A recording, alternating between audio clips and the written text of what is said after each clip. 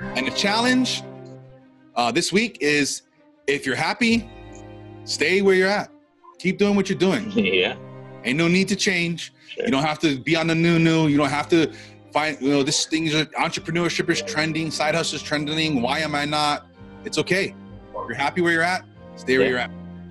If you're tired of being in the 72% club, for those that don't know who that is, 72% of the time, people hate their life. So if you're tired of being in the 72% club, start doing, start changing, and start trying shit. You're gonna fail. Yeah. You're gonna succeed. Sure. You learn. You adjust. Keep going. Basically, that's it. I mean, Gary does get in there and talk about, people who are out there and they're actually happy with their 9-to-5 job. Like, you don't need to get in there and start a multi-million-dollar business.